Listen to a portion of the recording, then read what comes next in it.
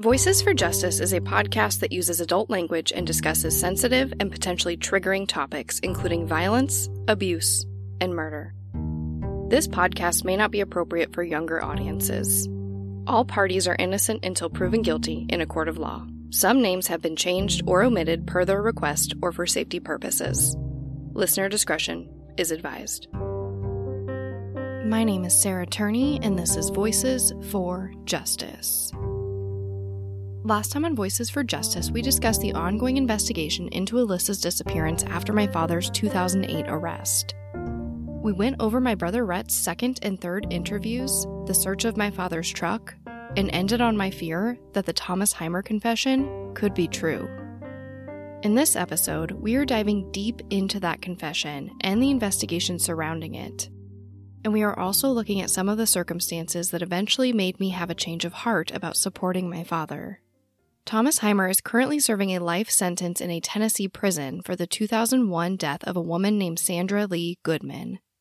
Sandra's body was found by a housekeeper under the bed of a beachfront motel in Fort Lauderdale, Florida. She had been strangled and stabbed in the neck. Heimer was later apprehended while driving her car. The last time we discussed Thomas Heimer was quite a few episodes ago, and that's because his confession just kind of sat with the FBI until Detective Summershoe and Anderson decided to dig deep into it again after my father's 2008 arrest. But as a quick refresher, Thomas Heimer confessed to killing Alyssa and 21 others, including J.C. Lee Dugard, who was later found alive. These confessions came after Heimer wrote a letter to Detective Curcio of the Fort Lauderdale Police Department proclaiming that he was a serial killer and that he was going to make Detective Curcio famous. As far as his confession to killing Alyssa goes, he stated that he met Alyssa in the parking lot of a Phoenix bar in 2001. Some reports state that it was May, the same month Alyssa went missing, and others say it was October. But Heimer claims that he took her to Georgia before killing her in a motel room and disposing of her body in an industrial area. The FBI interviewed Heimer and concluded that he was quite knowledgeable about specifics regarding Alyssa. And these specifics are not something I can ignore. Keep in mind that at the time Heimer provided investigators with these specific details, Alyssa's case was virtually unknown. There were no television shows, podcasts, or videos about Alyssa like there are now. From what we know, it appears that Heimer was essentially working off a very small newspaper clipping that contained an aged, progressed photo of Alyssa's face, and basic details such as her hair and eye color and weight and height. When he was interviewed by the FBI, Heimer was presented with a photo lineup of different girls, and he was able to identify Alyssa. No big deal, right? He could have gotten lucky, or really just studied that photo well before going into the interview. But he was also presented with a photo lineup of different pairs of shoes, to which he was able to correctly identify not just the style of shoe as being a skater-type style, but he was also able to identify the exact brand of shoes that my family and I told the police Alyssa could have been wearing on the day that she disappeared. And according to the report, he, quote, did identify them and did not hesitate to point them out, end quote. Heimer also confirmed that Alyssa had more than one piercing and no tattoos, all of which is correct. In addition to being able to correctly identify Alyssa's picture, shoes, and physical features, Heimer also offered a slew of different witnesses that he said would be able to confirm his story, even stating that he had given some of Alyssa's jewelry to multiple women after he killed her. And like I mentioned at the end of the last episode, this terrified me. And it made me wonder if this man really did kill Alyssa. Before reading these reports for myself, I knew almost nothing of this confession, other than the police deemed it to be false. But after everything that I've experienced with the police, I didn't want to just take them at their word and gloss over this topic. There are not many persons of interest in this case so far, so I feel an obligation to Alyssa to investigate each one to the best of my ability, despite whoever I may personally feel is responsible for her disappearance. But Detective Summershoe was told by the FBI that the confession was ultimately deemed false.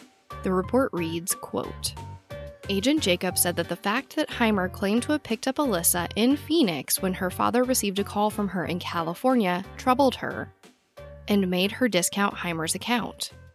She did say that Heimer had very detailed information and was certainly capable of such a crime given his prior history, end quote. So at this point, we have a man who is a convicted murderer who wrote a letter to a detective stating that he was going to make him famous because he was a serial killer and wanted to confess to all of his murders. We know that he didn't kill at least one of the people he confessed to killing because Jaycee Lee Dugard is alive and well, thank goodness. But we also know that he actually did kill Sandra Lee Goodman. And he either knew or guessed some pretty specific information about Alyssa. However, this appears to have been disregarded based on the assumption that the call from California a week after Alyssa was gone was really made by her, to which we have no evidence of that being the case, other than my father's account and a phone record that does not tell us who actually made the call. So, Detectives Summershoe and Anderson decide to look further into this confession despite being told by the FBI that it was probably false. In February of 2009, Detective Anderson wrote Thomas Heimer a letter in prison. He asks Heimer to describe how he met Alyssa and describe her murder in detail, and Heimer responds. He reiterates that he did in fact kill Alyssa, and states that he, quote, tried to give closure to this since 2006. And he goes on to explain, I want absolutely nothing from you or anyone else except complete and final closure. That way, I can let go. End quote. And from what I can gather, the only thing Heimer asked authorities for was a stamped envelope with their return address to continue the correspondence.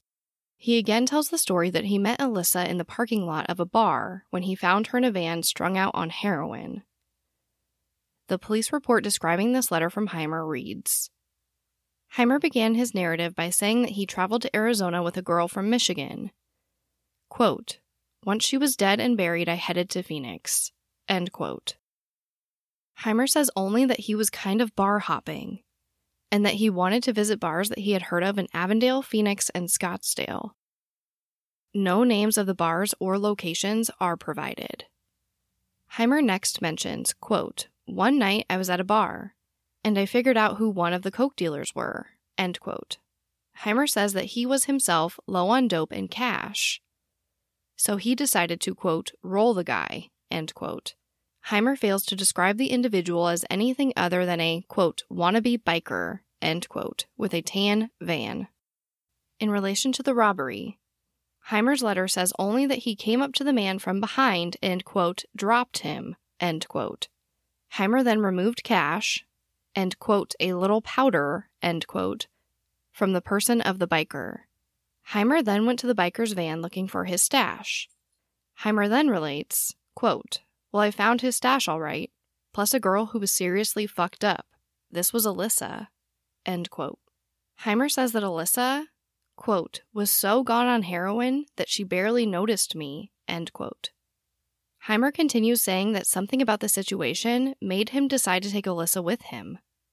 He says he mixed a speedball of coke and meth and gave it to Alyssa to get her out of the heroin rut. Heimer mentions that, quote, it took a while, but it eventually worked, even though she had the shakes like a real bitch, end quote. No further detail as to the symptoms were provided. Heimer does not address what happened to the biker during the search of the van. Heimer does not speak of any issues with the open bar and any patrons coming in or out. Neither did Heimer address how the van was identified. Heimer said that he and Alyssa stayed at a Comfort Inn motel, but, quote, I can't swear to it, end quote.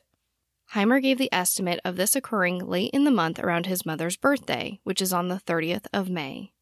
Heimer said the only thing Alyssa spoke of was how the biker, quote, kept sticking her with the needle every time she woke up. Heimer continued, she kept telling me how she needed me, and we needed each other, end quote. Heimer then recalls that after a while he decided to go back to Georgia. The next portion of this report speaks to Alyssa's sexual tendencies according to Heimer, and a lot of it is omitted. But there is a quote that isn't redacted. Heimer said of Alyssa, quote, she proved herself in bed, and she proved I could trust her, end quote. He also says that he found himself the one that he wants to keep. Heimer said Alyssa would not talk about her past, other than saying she could not and would not go back. Heimer mentioned that Alyssa cried in her sleep, and that he felt, quote, "I should have cut the biker's throat. Whatever he did to her when he snatched her really left its mark on her," end quote. Heimer did not mention any of the travel through other states, or where the couple ate or slept. He jumped right to Georgia, saying that he took Alyssa to his mother's home. While at the home, Heimer introduced Alyssa to his younger brother, Josh. Heimer noted that Josh seemed to like her. Heimer next visited a friend named Jonathan. Heimer said he went to get some coke, and while they were there, he and Alyssa had a little fun in a bedroom belonging to Jonathan's son. Heimer says that he and Alyssa left Jonathan's home and checked into a Days Inn motel. He mentions that his former girlfriend / mother of his child has a father who works as a maintenance man at this location. The father is believed to have seen Heimer with Alyssa at the motel. The next portion of this report goes into the specifics of the murder of Alyssa. And just like the part including sexual activity, a lot of it is redacted. But I'll read for you the parts that are not. Heimer stated that the couple, he and Alyssa, did lines of cocaine while at the motel. Heimer then asked for sex, but Alyssa complained that all of her cuts were sore. And then the next part is redacted for maybe 4 or 5 lines of the report. But it picks back up saying, "I tightened the belt so it would choke her. She really started bucking around. About the time she collapsed, I came." Heimer stated that he placed Alyssa's lifeless body in the bathtub and bled her, then cut her into pieces using a PVC saw. He stated that the body was cut into 6 different parts and then bagged. Heimer described driving the back roads to Forsyth, stopping at a dump road to add trash, oil, fish, leaves, etc. to the bags. Heimer says he went to the Forsyth Recycling Center on Juliet Road to dump the body in the compactor. Heimer mentions that the, quote, "old man," end quote, who runs the center helped him unload all the bags. Heimer states he then returned to the motel and got cleaned up. He says he called the mother of his child who came and stayed with him at the motel. Again, no times or dates are mentioned. Heimer mentions that Alyssa was wearing a ring and a necklace, both of which he took from her body and gave to female friends. No dates were provided. The women are mentioned by name and city, but no birth dates or addresses are provided. Heimer said he had come forward with his confession about the murders, providing Alyssa's name and the location approximately 3 or 4 months before he saw her name and picture in the missing person section of the USA Today paper. Heimer stated that Alyssa had, quote, "a bad habit that I couldn't stand. She would never wear socks with her shoes unless I made her," end quote. Heimer also said Alyssa complained when he popped his knuckles. Heimer closed the letter by providing a brief physical description of Alyssa, saying, quote, "Her hair was brown, but had been whacked off at her shoulders.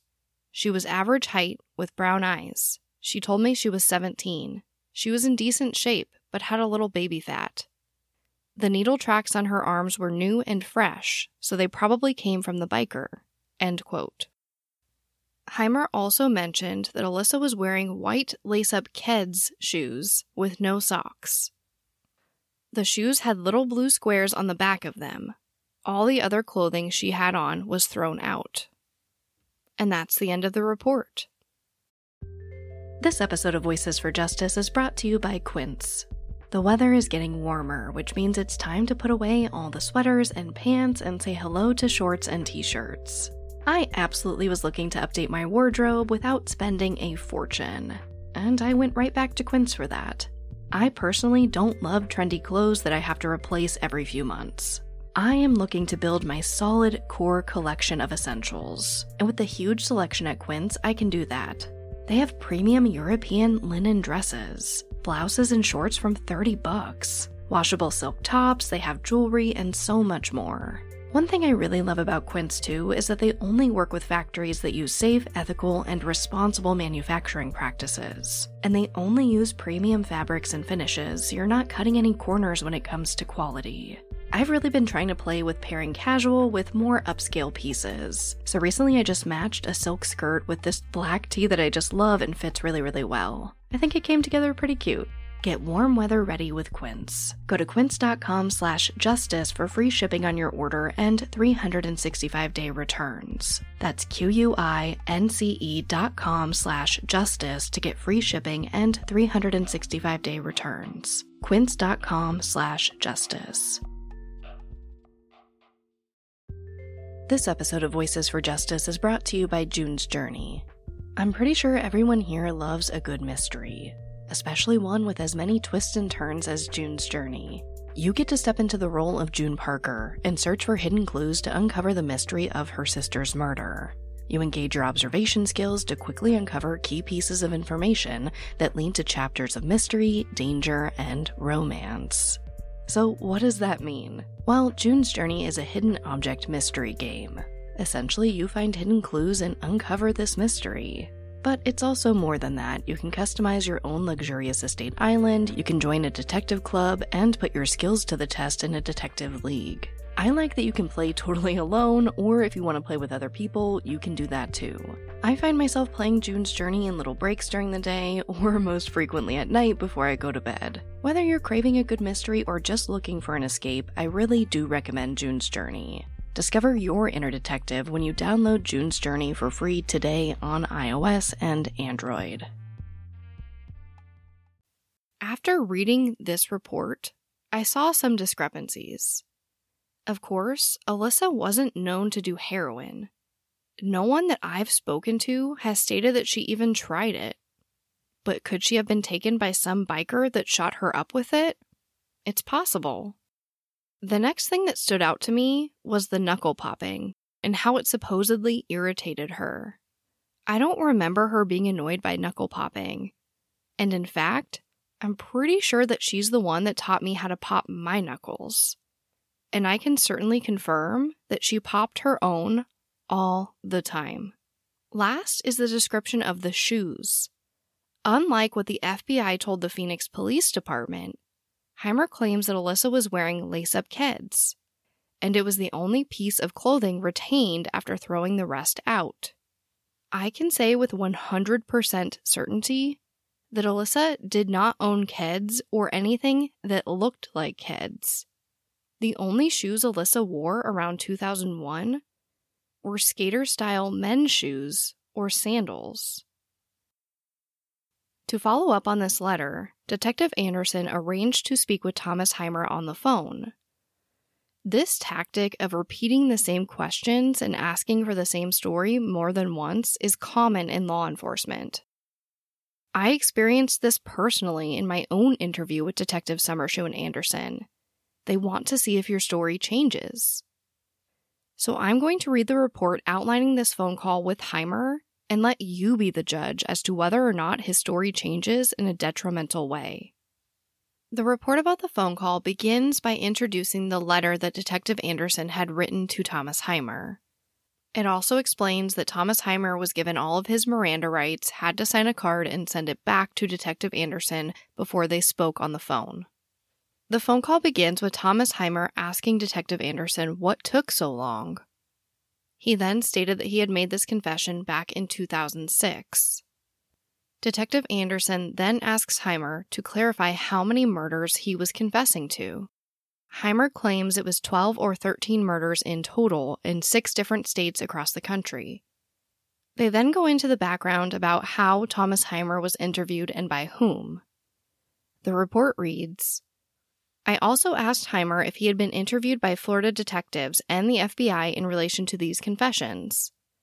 Heimer said that he had been interviewed, and then added that he had last spoken to the FBI agents nearly 10 months earlier. Heimer would later explain that he had been transferred to another prison in southern Florida approximately 10 months ago, and had just returned to his current location. The FBI interviews had ended when he briefly left his current facility. I had no information as to where the federal investigation stood or when it would resume. Heimer understood that the manner in which he had offered his confession had complicated the law enforcement response. This was not a simple confession to one solitary crime. but rather a lengthy yet vague narrative involving numerous jurisdictions. Detective Anderson then asks Heimer to describe Alyssa and the first time that he met Alyssa. The report reads, Heimer began by describing traveling through Arizona and visiting what he described as a biker bar. Heimer said that he noticed a biker-type guy in the bar and ended up, quote, rolling him for dope, end quote. Heimer said he himself was coming down from cocaine and methamphetamine use and was experiencing DTs. Heimer was unable to name the bar or provide a location. He could not position the bar in any particular part of the city or even name one of the crossroads where it was situated. Heimer continued saying that the biker, whom he did not name, had a stash of drugs in the van parked in the parking lot outside of the bar. Heimer estimated that he took $3,500 to $4,000 in cash, and, quote, 2, 3, or 4 baggies of coke and some meth, end quote.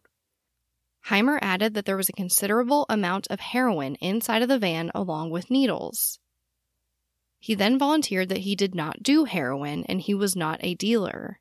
The heroin was left in the van. Heimer described the biker guy as a white male in his late 30s to 40s, approximately 6 foot tall and between 230 and 240 pounds. He said that he had followed the biker out of the bar and had struck him from behind, knocking the man unconscious with a single punch.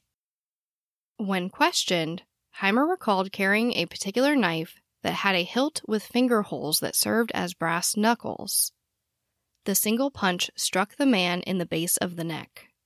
Heimer volunteered that he was known to always carry 4 or 5 knives at all times. Heimer went on with his narration, describing how he moved the unconscious man to the subject's van and then used his keys to unlock the vehicle. Heimer estimated this attack occurred sometime after 10 or 12 at night. The biker was left lying next to the van for the duration of the event. Heimer next described the van, calling it old and worn out, an American-made vehicle, but unknown make and model. The van was tan in color and had 2 sets of folding doors, 1 set of doors on the driver's side and 1 set on the rear of the van. The doors opened outward in both locations. Heimer was sure to say that the van did not have the type of doors that slide. He then described the interior of the van as smelling of beer and vomit. The van only had 2 front captain's chairs and no seats in the back. The van was filled with trash and clothing. Alyssa was inside the rear of the van, vomiting. Heimer said he used the biker's key to unlock the van and search for the dope. Heimer found the drugs, including the heroin, in a small pack hidden between the front seats. Heimer gave very good detail about finding the drugs. Heimer then noticed Alyssa in the rear of the van. Heimer described Alyssa as, quote, totally whacked, end quote. He said that he could see several fresh injection points, with a bruise up high on the bicep of her right arm. Heimer said the biker must have been, quote, tying her off, end quote, and injecting her with heroin. Heimer said taking Alyssa with him, quote, seemed like the right thing to do, end quote. Heimer then described how he mixed an 8-ball mixture of methamphetamine and cocaine and forced it down Alyssa's throat. The drug had the effect of waking Alyssa up, and again causing her to vomit.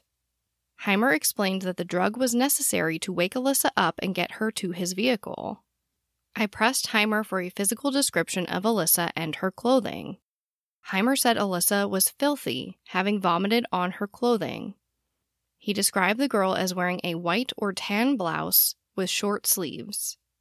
Alyssa wore tight jeans and white keds without socks. Heimer added that he does not like women to go without socks, so he noticed the offense immediately. He continued by describing Alyssa as having shoulder-length brown hair with streaks that were blondish. He added that once cleaned up, the blonde hair was no longer visible. Alyssa was described as having a decent shape and a little bit of body fat. Heimer estimated that Alyssa was 5'6" or 5'7", and young. He commented that he had carried her to the car, providing the estimate weight at the time to be 120 pounds. Heimer mentioned that Alyssa wouldn't talk at first. He states that he and Alyssa left the unnamed bar and began driving around Phoenix. Heimer repeatedly mentions Phoenix, but again was unable to provide a street or landmark. Heimer said that he traveled out of town, back the way he came into the state. He mentioned that he was heading as if he were heading back toward Michigan, which is where he had come from most recently. Heimer made no mention of traveling to visit his uncle in Nevada. Heimer went on and volunteered that he may confuse things about Alyssa and about Phoenix, Arizona. He explained that this had only been his second time in Arizona, so he was not familiar with his surroundings. He also mentioned that he had traveled to Arizona and killed another young woman that he had met in Michigan.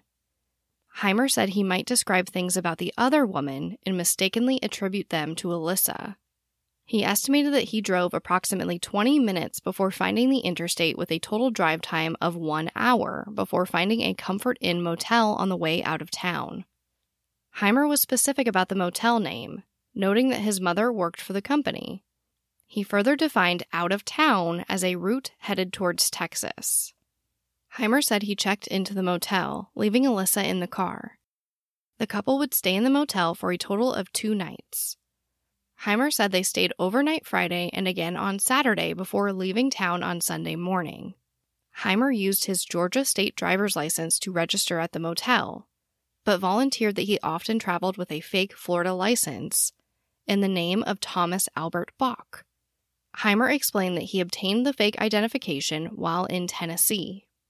I asked Heimer questions about his stay at the motel, such as what he did for food. Heimer described leaving Alyssa in the motel while he bought fast food. He had described the area around the motel as having other motels and restaurants nearby. Again, Heimer was unable to provide descriptions, names, or addresses. He did mention that on the first night he bought food at a chicken place, and on the second night, hamburgers. Heimer either could not or would not provide further detail. Heimer said that Alyssa remained quiet and would not speak about her past other than saying she, quote, could not go back now, end quote. Heimer assumed Alyssa was a runaway with an unhappy home life, or possibly embarrassed from what had happened with the biker guy. Heimer remained vague in describing Alyssa, and minimized conversation between the two of them. Heimer said that Alyssa went through 48 hours of withdrawal and was as close to overdosing as you can get. He described Alyssa as having the shakes for 48 hours. Alyssa was constantly vomiting or dry heaving, causing Heimer to place a trash can next to the bed. Heimer said Alyssa was throwing up stomach liner and black liquid. He states that Alyssa didn't eat much during the motel stay. When pressed for a better physical description, Heimer mentioned bruises on Alyssa's wrist and again on the upper arm. He also mentioned 2 articles of jewelry, 1 necklace and 1 ring that was later given to female friends. Alyssa had no other property on her person. He was unsure if Alyssa had left clothing or identification in the van. Heimer mentioned that he bought clothing for Alyssa from Walmart, which included 2 shirts, 2 shorts, and a bag of socks. He could not recall the location of the Walmart or how close it was to the motel. Heimer stated that Alyssa's original clothing was thrown out because it was covered in vomit. Heimer noticed that Alyssa was not wearing a bra or panties. No bra was purchased at Walmart, but Heimer did buy panties, which he described as, quote, bloomers that covered the whole ass, end quote. On Saturday night, Heimer said Alyssa began talking a little bit. Heimer said Alyssa told him, quote, I don't want to go back, not after what happened, end quote. Heimer assumed Alyssa was from Phoenix, but she never assisted in directing him around the valley while driving, and never mentioned her home. I asked Heimer if Alyssa spoke of friends, family, work, or school. Heimer again could not remember details, but believed Alyssa, quote, wasn't in it, end quote, in reference to school. Heimer added that Alyssa, quote, cried all the time, even cried in her sleep, end quote. On Sunday morning, Heimer said he and Alyssa showered together, and that he noticed there was an infection at the injection site. Heimer said he helped Alyssa clean her wounds. Alyssa had no visible scars, marks, or tattoos that Heimer could recall. Heimer again qualified his memory, saying that it was several years ago and difficult to recall through all the haze of his own drug use. I expressed some displeasure at the lack of details in the description of Alyssa. Heimer added that the motel room was kept dark and that he could not see her very well. Heimer was sure that he had stayed in the motel Friday night, Saturday night, and then left on Sunday morning. Heimer added that the couple was in Texas by midday Monday. Heimer specifically said that it was deep in Texas, mentioning Dallas, Orange County, on Monday. The phone call then begins discussing the sexual relations that Heimer had with Alyssa. And like the letters, a lot is redacted. But essentially, Heimer says that he did not pressure Alyssa into sex, stating, quote, "I'm not a person who goes raping people. I could tell she had sex plenty of times," end quote. He said that after these sexual encounters, quote, "I found the one I want to keep," end quote. Detective Anderson then hears the prison officials informing Heimer that he needs to end the phone call very soon and return to his cell. But Detective Anderson pushes on, and he asks Heimer to describe the murder of Alyssa. That portion of the report reads, Heimer was specific in the location for Alyssa's murder. Heimer gave the location as the Days Inn in Macon, Georgia. Heimer has a child with another woman. That woman's father is the maintenance man at the motel and was introduced to Alyssa by Heimer himself. Heimer gave the reason for the murder as an argument over sex. Heimer said that Alyssa was complaining that all of the cuts he had made on her had not healed and she was too sore for sex. And again, they go into more specifics about the sexual activity, and a lot of it is omitted. But essentially, Heimer says that the room was too dark to give accurate descriptions of what Alyssa looked like. And the last part of this portion reads, that he strangled Alyssa to death by placing his belt around her neck. Heimer was asked if Alyssa fought to stay alive. Heimer said that Alyssa, quote, bucked around, end quote, but was unable to get free. The next portion of the report goes into the disposal of Alyssa's body. And that portion reads, Heimer said that after Alyssa was dead, he drained the blood from her body into the bathtub. Heimer described cutting Alyssa's neck at the jugular vein on both sides. He also cut the inner portion of both thighs and just above the stomach. Heimer noted that you must be careful not to puncture the stomach, as the contents will stink. He estimated that it took 5 hours for Alyssa to completely bleed out. Heimer said he used a PVC saw which he kept in his truck to dismember Alyssa's body. The head was removed from the torso and all 4 limbs were severed. Heimer said the body was bagged in 6 pieces, with the bags coming from his truck as well. The vehicle was owned by Country Fed Meats, a corporation which allowed Heimer to work out of his vehicle on air conditioning repair jobs. Heimer was now being told to end the conversation and return to his cell. He again advised that the letter would have all of the detail I needed, and also that I could verify his story by speaking to his younger brother Joshua, his friend John, and the unnamed grandfather of his child. Heimer advised that the necklace removed from Alyssa was given to a woman a couple weeks after the murder. He estimated early June of 2001 as the time frame. The ring removed from Alyssa was only described as a gold band with a stone. The ring was given a few weeks after the necklace was given.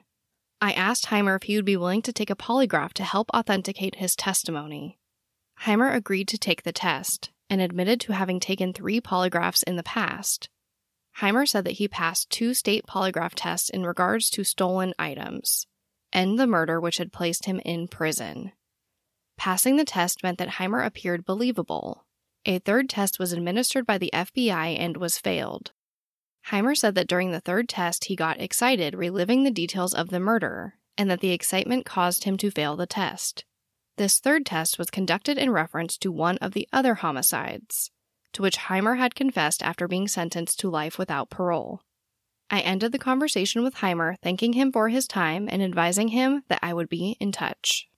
And that's where the report ends. After going back and forth with Heimer on this confession over letters and this phone call, the Phoenix Police Department sent Detective Summershoe and a civilian polygrapher to speak with Thomas Heimer in person in Florida in April of 2009. Heimer ultimately failed the polygraph. After the test was completed, Summershoe entered the room to discuss the failed results. And it's concluded that Thomas Heimer had never seen an actual picture of Alyssa, but only an age-progressed photo, which is essentially an illustrated photo that depicts what Alyssa might look like years after her disappearance. And after seeing Alyssa's real photo, he concluded that this was not the girl from Phoenix that he remembers killing. Heimer even apologizes for wasting their time. And in July of 2009, Detective Anderson interviewed some of Heimer's alleged witnesses. However, none of them were able to corroborate Heimer's story or recall even meeting Alyssa. And none of the witnesses who Heimer claimed met Alyssa were able to pick her out of a photo lineup either. So at this time, the confession was ultimately deemed false by the Phoenix Police Department, as it had been by the FBI, and no further action was taken. When the ABC 2020 special about Alyssa aired later that year, this is what was concluded. Detectives discover little, if any, information from Heimer can be corroborated. They decide it's time for a trip to that prison down in Florida. I went down and I spoke to him. We took one of our polygraphers, one of our most experienced polygraphers. Did you kill Alyssa? Are you the person who killed Alyssa? We polygraphed him, and he failed the polygraph. I sat down with him, and I said, I know this girl. You're going to have to convince me that you know this girl, because there's things that you'll be able to tell me. And he kind of got this look on his face like, oh, this isn't going to work. I know this girl pretty well, and I know that you weren't with this girl. If you say it's not her, I mean, hey, I take your word for it. You've been around her more than I have. That's when he started to change his story a little bit. He's like, well, I did pick up a girl in Phoenix, and I did kill her, but maybe it wasn't Alyssa. If I had to choose that picture, I wouldn't have picked her out. No. I wouldn't have picked her out. I wouldn't have said it was her. Okay, so where would you put your percentage now if you had to say it? Haven't looked at that other picture. That picture? Not her.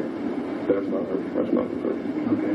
That picture there, I can't give 100% because that looks like somebody totally different. I don't find his confession credible. I don't think there's any validity to it. He's a very troubled man. We just don't believe he killed Alyssa. But after digging so deep into Alyssa's case, this conclusion left me wanting more information, more clarification. I have so many questions. How did he know these specific details about Alyssa? Does he have detailed stories like this for all of the other confessions he made? How could anyone possibly keep so many confessions straight in their head? So a few months ago, I reached out to Thomas Heimer myself. My letter was simple. I introduced myself, explained that I had read the documents pertaining to his confession, and wanted to reach out to him myself and hear his side of it all. And he wrote back. That letter reads, "Dear Sarah, I just received a letter from you today and wanted to answer you back right away. First of all, I need to ask you a couple of things, and they are as follows. 1. How do I know you are who you say you are? 2. Why wait 14 years to contact me? 3. Are you sure you want to open this can of worms? There are a lot of things that most people don't know, including you, I'm sure. 4. What is a podcast? Sorry, I've been locked up for a while. 5. How did you find me? Okay, sorry about all the questions, but I know Alyssa went through a lot of things, and I wouldn't want to put her through more because of me. I would love to finally let someone know what all really happened. But who would listen to me after all that has happened and what I'm in prison for? I couldn't even get anyone to listen to me on my original charge of murder. But maybe I can at least give you and maybe your family some answers you've been seeking. So yes, Sarah Turney, I would be willing to talk to you about it. Just tell me or ask me what you want to know. As for talking on the phone, I would, but there is an issue. I could put your number on my phone list, but I do not have money on my account to make phone calls. So I'm sorry, but we will have to correspond by mail. I'll try to see what I can do, though. Maybe I can figure out a way to get some on there for a quick call. We will see. You said on or off the record. What do you mean by that, and what do you prefer? And the police reports you read about the whole situation? Well, I bet you didn't get much out of that, did you? Yeah, I do think we need to talk about it. Last question. What do you hope to gain from all of this? I don't want to let you down is why I'm asking. I do hope to shed some light on it, though. Anyway, I would like to hear back from you. If not, hey, it was nice to receive a letter, and I thank you for it. And I know a lot of people, probably yourself included, think the worst of me because I gave a false confession. But there was a reason behind me doing it, Sarah. Do you honestly believe I would just randomly pick Alyssa's disappearance to fuel a murder confession? Maybe that's why you decided to write me. Maybe you actually believe there could be more to it. And there is. I'll close for now. Feel free to write me back and ask anything. I'll answer you immediately. Until then, take care, and I wish you all of the very best. Sincerely, Tom. When I got this letter, I was intrigued, I was scared, I was nervous, and I was excited. But I didn't want to go into specifics over letters. I feel like it would give him a lot of time to think it out and ensure that he got his story straight before sending me the next letter. So I took him up on his offer to talk over the phone for an official interview for the podcast. But then, COVID-19 happened, and our correspondence slowed down. At this point, I have 3 letters from him, all basically saying the same thing, that I don't know the whole story, that there is a reason he has this information, that the timing of the confession didn't happen by accident, and that he would love to tell me everything in an interview over the phone. But as it stands, I'm still waiting on that call. So unfortunately for now, I don't know what Heimer's current version of events is, or how he knew that information about Alyssa. If I ever get that call, I will create a one-off episode to revisit the topic. But for now, like so many other things in this case, it's still unknown. At this point in the timeline, we're in the year 2009, and I know none of this. I don't know about my brother's interviews, I don't know about the duplicate truck, and I don't know about Heimer's confession in detail. So at this time, I had taken up advocating for my father full time. Like I mentioned previously, I acted as his legal secretary and even created a website for him, freemichaelturney.com, as well as a petition in an effort to get his sentence overturned.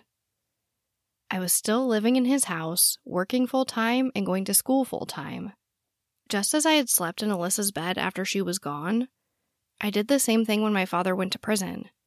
I'd sleep in his bed and watch his favorite movies, and just cry, wondering why all of these terrible things had happened in my life. When he would call from prison, I tried to keep him up to date on his favorite TV shows and new movies, but quickly our conversations became less friendly, and really just about what he needed. But I figured he just had to be so sad and lonely in prison and really did need all of that help. I didn't realize that most of what I was doing for him would have almost no impact on his case, and he was more or less just using me to file motions and write letters as an extension of himself. Eventually, I let go of his house. The mortgage was high, the housing market was down, and my boyfriend's parents offered for us to take over their mortgage payments as they planned to move out. And my father agreed. He encouraged me to live in the house as long as possible before the bank took it back. So I did. And eventually I walked away from that house that held so many terrible and so many wonderful memories. But not too long after moving into my boyfriend's parents' house, we got a knock on the door. Despite never being late with my payment to his parents, the man at the door told us that the house was being auctioned off and that we had to move out. Upset and determined to make a safety net for myself, I saved all the money I could and became a homeowner in 2011 at the age of 22. Quickly after, I found out that I would be graduating from college at the top of my class the following spring. I was so proud. And I wanted my father to be proud of me too. After finding out my graduation status, I waited excitedly for my father's next call from prison. I couldn't wait to tell him. And eventually, he called. And I gave him the good news. But he wasn't excited, and he wasn't proud. Instead, he told me that he had been seeing visions of my dead mother, and that she was still upset that I didn't graduate from high school. Although this particular moment isn't related to Alyssa's case, it made me question my father's love for his children, and especially his love for me. I couldn't understand how he could be so cruel. My entire life I looked after him. I thought about all of the days of school I missed to make sure that he was okay. All of the hours I spent typing his legal documents, and the thousands of dollars I sent him in prison. I had been taking care of my father my entire life. And when I shared the news of my proudest moment, about how I had overcome all of this and still created a life for myself, and what looked like to be such a bright future, he just didn't care. And this lack of empathy, this lack of love, made me question everything. What was I doing? Why was I helping him? Did he love any of us? Was that ABC 2020 special right about him? Could he be the monster from that show? It wasn't that exact day, but I remember turning to my boyfriend, that same boyfriend that moved in with me and my father so many years ago, and I asked him, "Do you think my father could have killed Alyssa?" And he said, "Sarah, everyone thinks your father killed Alyssa." Next time on Voices for Justice. I couldn't keep what I thought about my father to myself. I had to ask him. So I planned out what I was going to say and waited for his next call from prison. In 2013, while clearing out some boxes that sat on my back porch untouched for years, I found a map of my father's that wasn't taken by the police. The map contained handwritten notes, and certain locations were circled. My boyfriend Googled the longitude and latitude of these locations and found that they were in the middle of nowhere. At this point in the police reports, the title on each page changed from missing juvenile to missing person, likely homicide.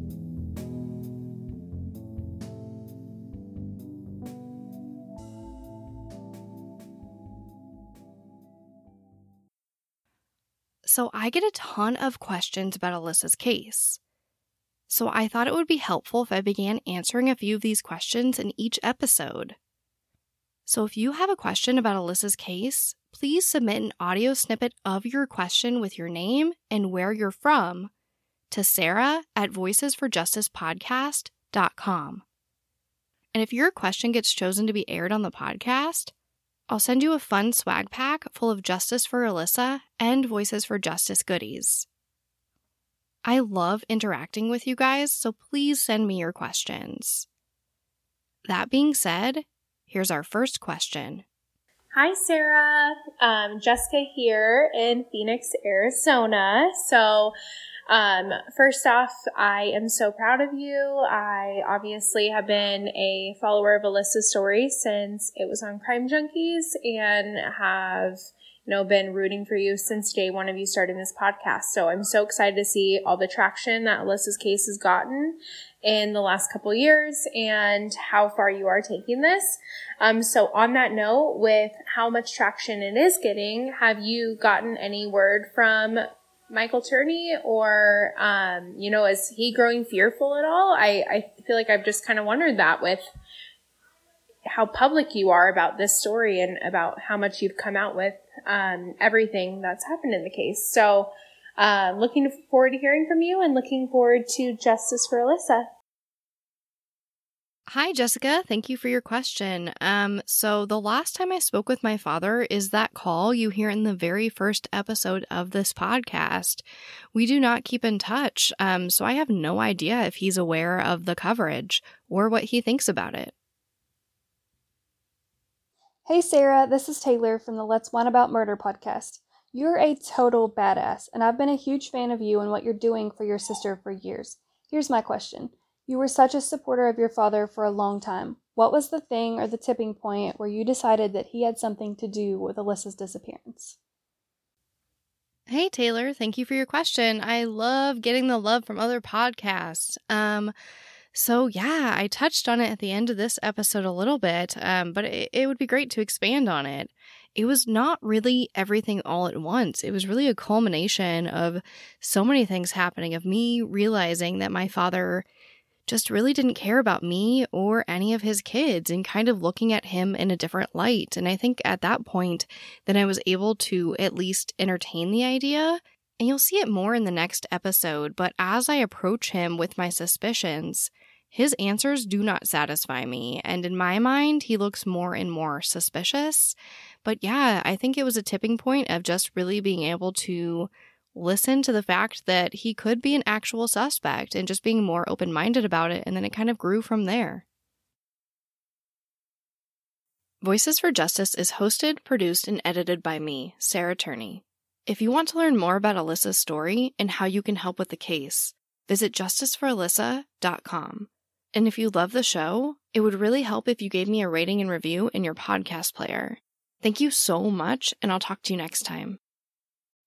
When you need mealtime inspiration, it's worth shopping Kroger, where you'll find over 30,000 mouth-watering choices that excite your inner foodie. And no matter what tasty choice you make, you'll enjoy our everyday low prices, plus extra ways to save, like digital coupons worth over $600 each week. You can also save up to $1 off per gallon at the pump with fuel points. More savings and more inspiring flavors make shopping Kroger worth it every time. Kroger, fresh for everyone. Fuel restrictions apply.